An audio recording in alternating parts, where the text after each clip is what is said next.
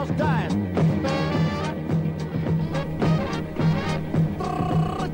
Hello, and welcome to the very first episode of the GradLings Podcast. My name is Bowden. And I am Justin. And we are your co-host and want to thank you for joining us today. We are also joined in the studio today by our lovely producer, Robbie, who unfortunately is a little under the weather and doesn't have a voice, but maybe she will recover and join us on the next episode. I mean, if she ever gets her voice back, she's over there miming at us. Robbie, I don't understand what you're saying. Yeah, unfortunately, none of us are proficient in ASL, and it doesn't look like what she's doing is ASL either. So, yeah. Well, so the reason why we're starting this podcast is because me and Bowden have had this never-ending conversation for several more years. More like argument, but... Okay, if it's an argument, I'm winning. I'm winning. No, okay. I'm winning. Okay, whatever. Oh, okay.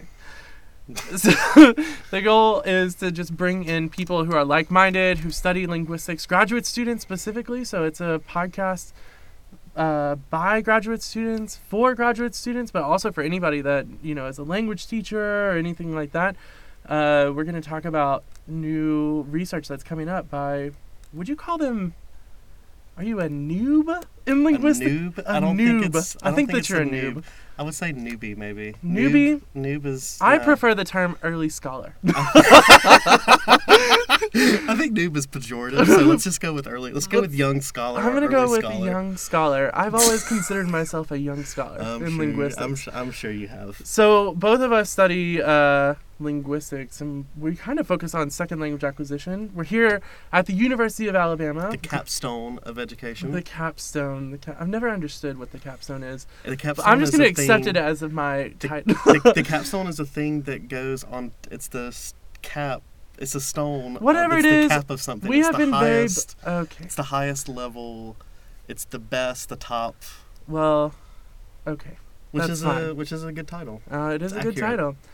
So we are in beautiful Tuscaloosa, Alabama, from the deep south, but also with some amazing linguists here in the area. So the purpose of this podcast is to bring in graduate students to talk about their research with us. We're going to kind of pick their brain a little bit, but also we're going to bring in professors, right? So people with the PhD, the coveted PhD after their name, and we're going to just have kind of like open topic conversation about several different things.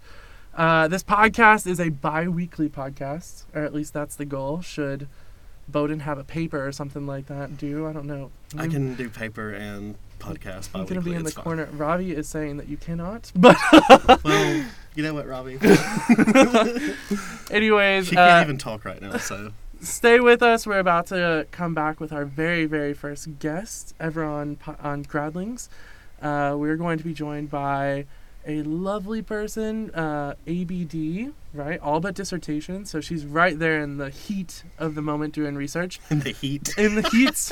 Well, it's hot outside, so sure. We're all in the heat, I guess. Alabama's pretty hot right now. She's on the cusp.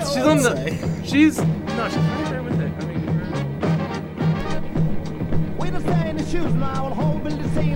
so we are here today with Jana Thomas Kaufman, and she's going to talk to us a little bit about her research. Her title of her current title of her dissertation is "Bringing the Past to Life: The Effects of Historical Linguistics Instruction on Foreign Language Acquisition." So welcome, Jana. Thank you very much. How's it going? Very good. I have my Starbucks. I'm feeling fine.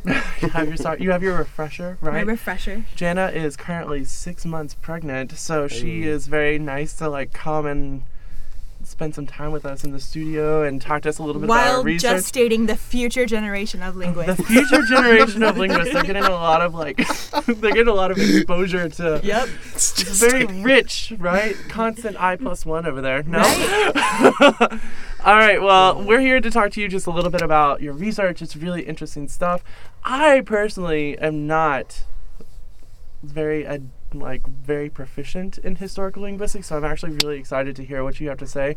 I'm really ready to learn some stuff. Bowden is really good at historical linguistics. I'm not really good at it, but I'm just really interested in it. And yes. See, I refuse to be interested in something that I'm not good at. No, I'm just kidding. I want to learn more. But it makes me feel sad. I don't know more. He likes to have a stack deck. I like to be working in my corner, like I know what I'm doing. So anyway. I would say like that's actually one of the things that I want to do because I am interested in historical linguistics. And when I started doing my research, a lot of the previous literature, they were actually acting as apologists for the field. They were almost saying like, this is a dead field, nobody's interested in it anymore. Grad schools barely touch on it at all, and undergraduate programs don't touch on it at all. And so these I never people, had a right? Historical linguistics. And like if you do a minor or a major, you would almost never have that. Yeah, I was gonna say like when you think of historical linguistics, like the idea that comes to mind is history, and that's never good. I'm just kidding. Well, no, but you have this idea of this, like an old bearded man reading in a library, a manuscript by candlelight with a magnifying glass. That's exactly. Gandalf. Yes. Literally, Gandalf comes to mind when I'm but reading less cool. like ancient runes. I don't know. Yes, but like less cool. That's You're what essentially the people think. Hermione Granger of our department. I am. Because she used to study It's runes. true. Come on. She was studying historical linguistics. Expelliarmus. We all know. So, Jana, tell us just a little bit about yourself, like where you're from, what you do. How did you end up here? Because you're not actually from Alabama. I'm not. I'm a transplant. So I'm originally from Oklahoma, and I was raised by a Spanish and English teacher and her best friends who just kind of made this group of women. And so the story is that at 3 years old, I was correcting my babysitter when she said, "You did good." I was like, you did well. Oh, God. It was like instilled in her Yes. from the beginning. One of those kids. It's one of those. Oh, gosh. And I was one of those kids, too. so I went to college and studied Spanish, and I found linguistics was not a thing at my university at that point. Yeah. I went to Missouri State University, and I told one of my Spanish teachers that I would be really interested in learning more about Spanish at the graduate level, but I wasn't really interested in taking literature classes, but that I was very interested in grammar and how languages fit together. And she said, "Oh, that's called linguistics, and that's a horrible idea." And she said, "Of course, yes." That's great. And she said, "Jana, She was trying to save you. right?" She said, "Jana, if you do that, you will be writing textbooks instead of fascinating articles on literature." And I didn't say anything, but in my head, I'm thinking, textbooks sound so fun. So when I got my master's at Missouri State, it was actually a master's of education, but my emphasis was Spanish. So you pick an emphasis, so you do education plus something else. So I essentially did a double major. Yeah. And so that was actually, very pedagogically based, and I had no linguistics in that program at all. So you came here as a grad student, and you specifically came so that you could study historical linguistics, which is really awesome. We do have a kind of strong representation of historical linguistics here at the University of Alabama. So with Aaron O'Rourke and with Douglas Lightfoot, and that is actually why I picked it, because when I did my interviews at the schools where I had gotten scholarships, I was talking to somebody at another university, and he said, we are strictly a literature program.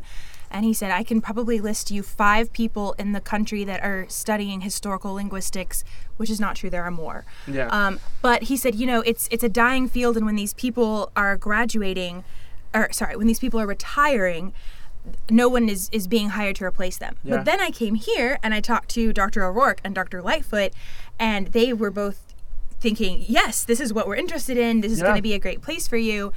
And I even said to Dr. Lightfoot that I was so excited to meet a historical linguist, because I had loved when I had added on my TESOL graduate certificate. That's my first exposition to linguistics, and I had loved my history of English. And so that brings you to where you are now. You're working on this dissertation. It's all about, you've kind of merged 2 fields in a way, talking about historical linguistics and pedagogy, kind of like really playing to both of your, you have many strengths, of course. Jen has many.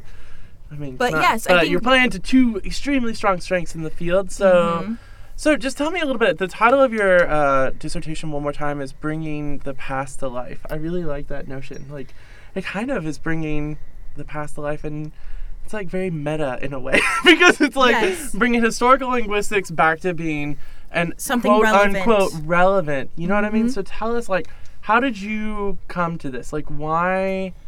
So first tell us a little bit about your research, right? And give us just a broad overview. Yes. And then we're going to ask you some questions. We're going to ask you the hard-hitting questions So about when I was historical linguistics. teaching high school, I was teaching 9 through 12 English language arts, and then I was also teaching Spanish. Okay. And just because it's something that I'm interested in, when I knew the history of a word or, kind of like the Latin root, or, like you can, especially for your heavy readers, you can connect, amor with amorous, and they're going to know that word. So, especially for my top kids, they were thinking, oh, these actually make connections that I did not know about. And these are really smart kids. They knew the word amorous. Right. I didn't know the word amorous until just now. I mean, let's just be real with each other. I never used that word. But what I found was that for at least that top tier of kids that are big readers and they have a big vocabulary in English, that they were able to make these connections between the Latin words, so vivir or vivre for the French students, to vibrant and vivacious in English. And Okay. so I just found originally that there were some teenagers who were interested in this, which is not something that anyone would ever That's expect. kind of weird. Teenagers being into... And what ended up Words like happening that. was we had a study group during our lunch hour at the high school, and it was meant for students who needed help, but everyone else had essentially a free period. And what ended up happening was I had a little group of students who would come to my room, and sometimes we would do other linguistic things, like we learned ASL together, but wow. we would just talk about these things, and I found that these students were very interested in it, partly because of the topic and partly because I was interested in it. Yeah. And they had that you kind connection of, with expressed me. that, and you kind of passed that along. So I started thinking, maybe this is not as dead of a field as everyone is thinking. Maybe, when you're getting it at the university, maybe it is a little bit dry and heavy, but if you're kind of simplifying it and making it relevant to things that they're already interested in, like literature for these kids, maybe you could make it interesting. And so that's the entire premise, right? Is that you're wanting to take historical linguistics, apply it as a pedagogical, almost like an intervention in a way, and use it to improve language acquisition. Especially, I'm interested in seeing if it improves motivation, self-efficacy, and just interest and enthusiasm. Self-efficacy is a very important thing right now. It is. It is. It's a hot topic. It is a hot topic. So self-efficacy, if they are able to recognize words. Now, are these all cognate words, or are they like vivre wouldn't necessarily be a cognate in my mind. It would be a cognate between Spanish and French. It's a cognate with, vivacious. You have that V-I-V. Ah, that's true. Or vibrant. I wouldn't have never made the... I mean, you're kind of And like neither training did these them. kids. Yeah, so pretty much the intervention is you're training them to recognize Cognates. connections, cognates, when they wouldn't. So, I would never have put vivir or vivre with vivacious. Right, and why would most people would not? Especially in Spanish, it's even more coded because we pronounce that V as a B. Yeah. But what I found was, and what the research calls it, is it's making difficult cognates, it's making them opaque. And so okay. all of a sudden, the connection that's already there in these languages, but that you probably wouldn't notice like you would romantic to romantico, right? Oh, yeah. That all of a sudden, if you're able to show these students that there is a connection there, it makes the vocabulary easier for them to remember. Yeah. And then it also, previous literature has also shown that it makes it more salient, that they are more likely to remember that word 6 months or 8 months or 12 months later, wow. not just on the chapter test. So that's what I was really interested in. So then that kind of brings me to when I came here and I had really started delving into these graduate classes, and I had taken history of French and Spanish and historical linguistics with Dr. Lightfoot. I was teaching at a prestigious private school in the area, and so a lot of these kids would have been top of their class in a public advanced. school. Right. Yeah. We're talking children of professors, Okay. big readers anyway, middle schoolers that are reading at a college level. And a lot of them they're reading Harry Potter, and they're reading, Greek mythology. So they know these Harry Latin, Potter, Greek mythology. but they know these words. Yeah. And so what I started doing was one time I had complete control over the curriculum because it was a private school. And I had a little break there where we had many breaks in the school day. So I made a 2-week lesson. I took what we were doing in our historical linguistics class, and I let them use notes, but I gave them the exact same material that graduate students were struggling with, and I gave it to what was essentially a mixed Spanish class of advanced middle schoolers and than, all the high schoolers. Yeah.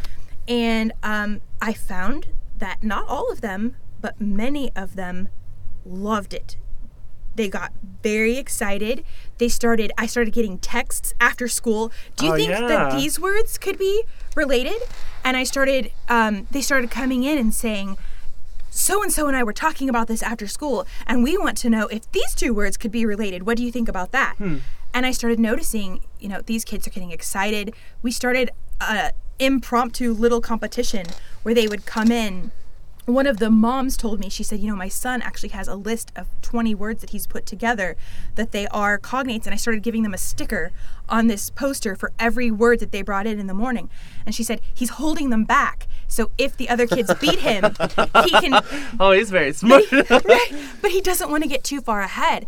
And it became a real competition. It became a game, and that wasn't something that I had ever planned, but it just happened organically. Yeah. And I thought, I want to research this. Very cool. So I wanted to go back to something that you said a second ago. Is your research just dealing with cognates, or is it going beyond that? So I did start with cognates because those are the easiest, and those are the easiest connection to make. Yeah, I mean, cognates, that's how I started. Right. That's how I try and start any language that I try and learn, right? Right, and that's a great strategy. Yeah. And I think that it's, and sometimes like I've actually seen in, I'm just thinking back to when I unsuccessfully took Spanish in high school, and in the first chapter it had the thing of, basically I guess it was an attempt to lower an affective filter of saying like, hey, don't freak out about Spanish because we actually share a lot of words, like right. Exactly. Yeah, and I can't think of any off the top of my head because my Spanish is so bad. No. Like, for example, administración, right? Like administration. Anything with that C-I-O-N at the end was, it's kind of like almost definitely a cognate. I did start with cognates, but then what I noticed is once I had really gotten more into the history of Spanish, I kind of moved on there, and I showed them some sound changes that happened. So I could show them, for example, this T in Latin, if it's intervocalic, which means between vowels. In Spanish, it softened to the point that it became a D. Yeah. So all of a sudden, they can see, words that have to do with, I'm trying to think of one, like natación. Yeah. But that becomes nadar with a D for to swim. Mm-hmm. And they can make that connection. And, for example, the word advocate is the word in Spanish for lawyer, abogado. And, that's no longer a cognate if you don't know that V's softened to B's and T's softened to D's. But once you know that sound change happens, you can make that connection. And another really interesting thing that happened in Spanish and makes some cognates very difficult to see is initial words in Latin that started with an initial F. Many of them changed to a silent H in Spanish. So any Spanish 1 student learns hambre for hunger. But what they don't know is if you remove that H and you put an F, you can see the F-A-M, that's related to our English word famine. Ah. And no one would ever get that if you didn't, it's not really a cognate anymore. You cannot look at those two and think, hambre, famine. But once I showed them that this happened, suddenly the students were like, oh my goodness, this did. And so then you look at hongo, and then they look at it and they can see fongo, fungus. That's why it's the Spanish word for mushroom. This is exactly what I'm getting. Because we're talking about like patterns, and to me, I almost like think about, as you were talking about that, I was thinking about like a crossword, or like not a crossword, or like, well, yeah, kind of like a crossword puzzle, or like Sudoku, where you kind of like use these rules and like you figure it out. And it's not necessarily about like teaching conversationally. It's just more about like, how do you say, like connections rather. Right. It's making connections, and it's meta linguistic skills. Yeah. And so they're going to be able to like recall these things. And then suddenly like they're going to have to do this for a little bit, but then later they're not going to have to think, Right. Like ongo, fungus. Ongo, fungus, however that transition was. And for example, there's enough French in English that, I think most high schoolers that have taken a civics class, they know what savoir-faire is, or laissez-faire. And then all of a sudden, because of that F to H change, they can see that faire in French, to do or to make, is related to hacer. And those are also related to many embedded English words like perfect, manufacture. Those FEC or FAC And all those have to do with making something or improving something. And so all of a sudden it can really just expand those connections so that, and as we all know, when you have a vocabulary word and you just memorize the definition, you're much less likely to connect or to remember that word later than if you have connections to 10 or 12 words that is connected to in English. Suddenly your neurological connections in your brain for this one vocabulary word are much richer, they're much stronger, you're more likely to remember it, and you're more likely to make further connections in the future. I know what this reminds me of now. Not Sudoku. It reminds me of geometry. Like when you do those proofs. The proofs, right? Proofs, is that what they're called? Yes. I think they're called proofs, right? It's been a long time since None of us are math people here. Yeah. It's been quite a minute. But no, once you know the rules, then you apply the rules as you need them, right? And not all rules come into play at one time. Like this works with this angle, with that angle, with this, and then if this, then that, and then it's kind of... And that's so important because many language students, if they're good at their English class and history, traditionally they're good at a foreign language class, and that leaves out a lot of students who really don't like English or reading. But all of a sudden, when you bring in that linguistic side, and they can see it's like a mathematical equation. You plug this in, and you will always get this result. Suddenly, those students that aren't really good at English and don't really love the conversational aspect of the language, for them it's a pattern or it's a puzzle. Maybe they're good at math and science, and suddenly it can bring language more alive for students that would have been missed. Yeah, I mean, I agree. I think it's in terms of when I was just going back to my experience of when I was first learning German, I never learned about the I never learned about the consonant shift that happened. That was the great consonant shift. Like there was a war or something like that. That's always what I think about. There was a linguistic war. The great vowel shifts, like the great vowel shift. I swear, it's written drums, in those dum, beautiful dum, dum, letters. dum. They had a tapestry in some church in Europe. Yeah, the fight between O and U. The Bayou tapestry. Linguists are sometimes overly dramatic. I don't know. I think I definitely fit into that. But that reminds me of, I think it's honestly a travesty that I wasn't exposed. I mean, I guess if I'd been kind of a strong word, but okay. If I'd been more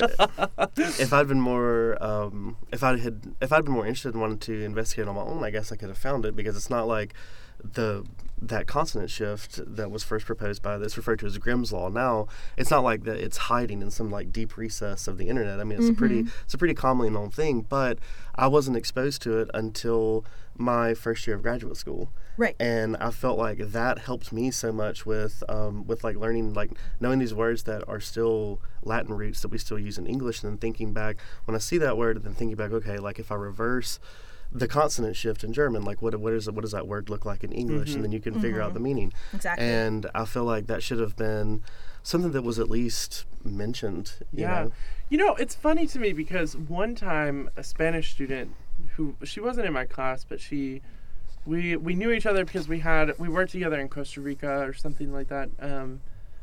Well, it wasn't something like that. It was that. I don't know why.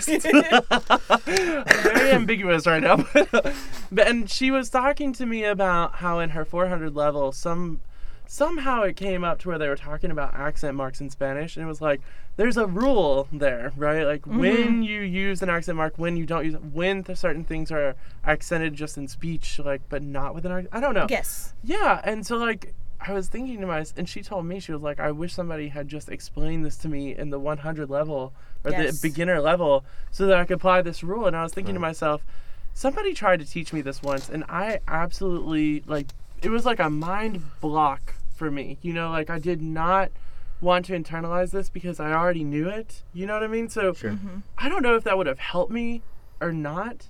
Right. Sometimes I mess up. But if it helps some students, exactly. We're never going to get all. And but the idea is to just cast a wider net. Yeah. I think. And if this gets in a few more students, not all of my high schoolers or middle schoolers were interested in it. Certainly among the middle schoolers, fewer were. Yeah. But then I had one middle schooler, he was in 8th grade, and when I gave them a little test that I think, graduate students would have had trouble with, but I let them use notes. And he made a 99%. Oh, wow. So to me, that was worth my time. And suddenly he was interested in that, and he knew that linguistics was a thing, and he knew that was something he might be interested in someday in studying. Yeah. And so And, you know, I told his parents about it, and they were just super proud of him, as they should have been. And so I think that's amazing. Going back to what Bowden was saying about how, you know, these laws are not hidden away. Mm-hmm. What I found, just kind of doing my lit review for my dissertation, is several of these historical linguists that are acting as apologists for the field, saying, you know, come on, guys, it's not dead. Let's do this. What they're saying, we're still here. We're still here. There are still conferences dedicated to historical linguistics. Right, and we are still relevant, because learning about language change at any point in a language can be interesting to any field of linguistics, I think. But I think one of the things that they're saying is that we should be doing this younger. It shouldn't be something that we're only exposed to at the graduate level. And so when I started doing my research, I went into the K through 12, you know, just national standards, like the ACTFL standards. And I went into, and they had nothing for foreign language about historical linguistics. But when I went into the English language arts, they had things saying that we should be teaching as young as first grade, all the way up to from first to 12. Every language arts section we should be teaching very simple, but roots to Latin and roots to other connections. Oh, wow. And so my argument became, because nobody had really done this research before with such young students, if we're doing this in English, which is not a directly Latinate-based language, how much more helpful would it be for the students of Portuguese and Romanian and Spanish and Italian and French that are so connected to Latin that there's going to be even more of these cognates? Yeah. It just makes sense. And why is it? And also, I mean, why is it just like so? Just in the foreign language, that's like hands off. Like you can't, like, don't apply that to the foreign language. Or you can apply it to something else. Like, you know, right. But why is it? It's just because it hasn't been done doesn't mean that it shouldn't be done. Exactly. I think sometimes teachers would have a hard time in like the not advanced schools. Like, for example, I didn't go to the most advanced school. I went to a county school in Alabama. Me too. Right. And so like I'm just thinking about my 9th grade Spanish class, and if my teacher tried to. There were a lot of problems with the Spanish. So I think the Spanish class was awesome. I love Miss Mac. She was perfect. But no, I think because some of what I did was in a public school, and it was in a rural Missouri public school. And you still saw it. That's really awesome. I said, what I did was I sprinkled it casually into conversation when it came up, not often. And I'm just imagining you like bringing up, like pushing historical linguistics like I'm on cooking kids. my cake batter and I sprinkle in a little cinnamon, but if you don't like cinnamon, not too much, right? Yeah. Okay. And but no, and so then that's why I made it that lunch group. It was completely if they wanted to come. Yeah. And so then what I did was I went to my principal and subsequently the board, and we actually started a historical linguistics class, which was going to be an elective. They had to have taken Spanish and French for at least 1 year. They had to talk to me and have a certain grade in those languages to take it. And the idea was that it was completely for fun. It would look good on their transcript. It's going to look good when you're applying to colleges. Yeah, sure. But it's not going to count as French 3 or Spanish 3. And so that kind of was going to be an opportunity, I think, for the more advanced language students to have differentiated instruction. Unfortunately, the year that we got that passed, I accepted the scholarship to the University of Alabama, and I you left him hanging. And the students. She was like, "Where is that cinnamon in that kid?" You left him fiending for more like historical linguistics. Yes. Those 4 students have been left alone in that. They have. I'm picturing this like That's dilapidated building in the middle of the Missouri crumbling, countryside. yeah. So Jana, we're all grad students here, right? So we're, kind of like, can you tell me the root word of the word amateur? The original? Can you? I think I know what it is. Please actually. tell me. I think it means, now I might be wrong. Okay. Don't cite this, or don't quote this. Like how I said, don't cite this. But I think it means like a person without like formal training that is just very passionate about the subject. I think I learned this on Mozart in the Jungle. No? Okay, but what's it go back to? It goes back to the word Amar, like love? I think so. Like that a would lover. be very interesting. So amateur, we'll have to look that up. Like a lover of something, but Bowden, not look that up. necessarily a scholar. What is the do you have an app? I see you on your phone over there. Y'all are nerds. I'm just kidding. Okay, I have an app. I have the Oxford English Dictionary, like always Yes. ready to Always go. ready. Etim Online is my jam. Oh gosh, I don't even know what these are. I know what the Oxford Dictionary is.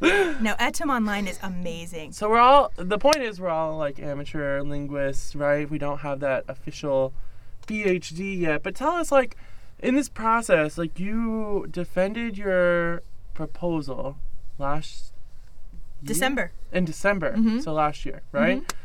Just a few months ago. But tell me, like, what has this process been like for you? What is some advice that you can give to any aspiring linguist or a linguist who's in your state or somebody who's about to be, like, for example, I just did my proposal as well, so I joined the ABD club Welcome! All but dead.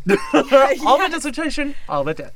Yes, so as you two know, my father is a professor, and so I have had such a wonderful support and help, and I have just seen how much that has helped me professionally and, just in handling the stress of graduate school, to have had somebody that's already a tenured professor, and when I say, I can't do this, he says, Jana, I said that 20 years ago, you can do this. And he's kind of been there to guide me step by step of the way. And what I've found is, after I will talk to my professional advisors who know me on a professional level for a few years, then I'll call my dad who knows me, my personality and what I'm good at and what I'm not. On a personal, so you got best of both worlds. I have the best of both worlds. So you got your professors that look out for you here, and then you got the dad who knows me, and so when I'm saying, am I rushing this? He's like, Jana, you're a fast writer and a fast reader. You're not rushing it. You can do this. So what about for people who don't have a professor dad? So I was going to say, so what can you tell me, Jana? Let me share some of, the professor dad, thank you, Professor Doug Thomas, that I have been lucky to have. And I think some of the best advice he's given me is start presenting early, but do it with another professor. Don't just jump into it yourself, because you're going to make mistakes, but no one will come up to you at a conference and be like, so this is your first conference, you made these mistakes. So, he always said, his first publication was with a tenured professor when he was a new professor. So my first presentation, we put his name on it. We presented, quote, together. But what he did was he clicked for me on the PowerPoint and he introduced me. And then he just was kind of like, you do your thing. But he was there to referee those hard questions. Maybe. He was. And then at the end, he was able to say, this is what you did well. This is what's expected. This is what you can improve for the next time. Oh, perfect. So, I think that is great advice. And then, kind of what he told me, he's always, why are you calling me? Shouldn't you be doing more work on your dissertation? And I said, Dad, I've passed the prospectus. I'm done with my lit review. And he laughed and he said, Jana, you're never done. Yeah, I actually kind of agree with that. And I think that's something recent news that we all think. We're like, haha, I've passed this, I'm done. And it is never done until it is. It's done when it's signed, and that's it. Right. It can literally change the day before. Yes. And I think that that's something that some of us, weren't prepared for, and we were a little heartbroken when someone's like, so congrats, you passed. Now please fix this for the next step. That's kind of hard. In grad school, you always have this feeling of like, when is this ever going to be over? And it's really not When will it be good enough? Never. It's never good enough. Like, I guess it's kind of like any piece of art, right? Like, can always. Yes. I mean, I don't know. There's always room for improvement. There's always room with everything. I'm sure whoever, like, sits down and, like, like, builds something or, like, paint something or write some play or whatever, or like writes a piece of music, they're always thinking to themselves later down the road, they're like, man, I really should have worked a little bit harder on this. You're always going to feel like you've not worked hard enough. Right. And so it's kind of like, as a grad student, that wears on me, that like not burdens me, but it weighs on me like a lot, Words, they're important. Hashtag But no, words. I completely agree. And I think it's just been good for me to have somebody that I can call and, vent to, scream to, cry to, say, I'm so excited about X, to. And he's always given me good perspective. I think one time with my master's, with my thesis, I thought I had written just like, a top-notch piece of excellently researched work. Yeah. And my advisor came in and he was like, frankly, this is poorly written. And I had never been told that. And, I call my dad afterward and I'm almost in tears. And, my dad was just like, their job is to improve you. They're always trying to help you. They're never going to say, yes, you're great. rest on your laurels, because that's not what academia is about. I mean, I wish I had some laurels to rest on. I have no laurels. No laurels. Without laurels. We're all earning our laurels. What is that's really great that you had your dad there to help you along, kind of, and give you some insight during the process. In terms of your process, also, like, what was something that you could have avoided? Like, say, something that you wish you would have known about in the beginning that would have made the whole process a lot easier, or, say, less stressful? The IRB process. Yeah. Right? Yeah, the IRB process can be... I was like, right, okay, so I will do these common sense things to protect my subjects, and this will be fine. And, then my IRB reviewer was like, no. And I found that to be very discouraging when you're getting something back, and it's making the process drag on 6 to 8 months. I've heard horror stories of 2 years longer than what How is that possible? Than what you were expecting. And, sometimes it's things like you forgot a period after you put Mrs. Thomas Kaufman. Please fix that. And I just wanted to pull out my hair and throw the computer across the room. I'm just like, can I please just move on with my research? Yeah. But it's hoops. There's always hoops to jump through. Who are these IRB people? They're anonymous. Like, they're anonymous. That's what I'm saying. Like, they may be among us even now. They're watching us. My gosh. They heard about this, and they're gonna find out if we can use an IRB. I think Justin's an IRB person. Oh my God, could you imagine? No, I couldn't actually. No, because I'm not detail-oriented enough. I am detail-oriented, but I also like to think about it on a holistic level, Yes. I wonder if they have the thing where, like, you can't, like, it's you may reveal only at time of death that you have been working as an IRB. Signed confession. I thought my dad was a fireman, and that turned out that he was working for this IRB place. It's like being in the CIA. But that brings up a really interesting topic that I think we should cover in like a future episode. But just to touch on it just a little bit, the IRB is there to both protect us and the participants, but in a way, IRB kind of hinders research in a way. It makes it, I think, a longer process, and it is important. And so I'm gonna sprinkle in a a little more Dr. Dad. Okay, Dr. Cinnamon, Dad. is this vanilla that we're getting now? Jeez. We're gonna go with nutmeg because that goes well with cinnamon. Gosh, I want a cake now. I want a tres leches more than anything. Can you tell that I've been Pinteresting this morning? No, so I did. I called him and I was just like, how do you ever get through the IRB process? I can't do this. And he said, these are hoops. These are hoops to make sure that you can jump through them. And he said, you just jump through every hoop they give you with a smile on your face. Yeah. And I said, okay, I can do that. If this is something that everyone has to go through and we all understand it's there to protect the participants. And then not a day later, I came in and I found one of our ABD students who, she was visibly upset. Yeah. And she said, this process has destroyed who I think I am. I may just quit. That school is not for the faint of heart. No. She said, I may just quit. I've never in my life been told I'm a bad writer. I don't know what to make of this. When you get that email, it's crushing. It is crushing, but right. Jana, thank you so much for coming on. This has been an awesome conversation. I am so much more interested in historical linguistics than I ever was before. See? It's not dead. I should go to a conference and meet all the historical linguists in the world. Most of them will have spectacles they'll and all beards. be at the one. They all have beards and they're all trapped away in like these closets in the libraries. Jana, thank you so much. That was an awesome conversation. Thank you. That was great. Thank you. Historical linguistics, combining pedagogy and historical linguistics. That was great. I'm ready to do some reading on the Great Vowel Shift. The Great Vowel Shift. Guys, it is super awesome that we just completed our very first episode. Yes. You can't see Robbie, but she's doing the happy hands. We will happy hands in the corner.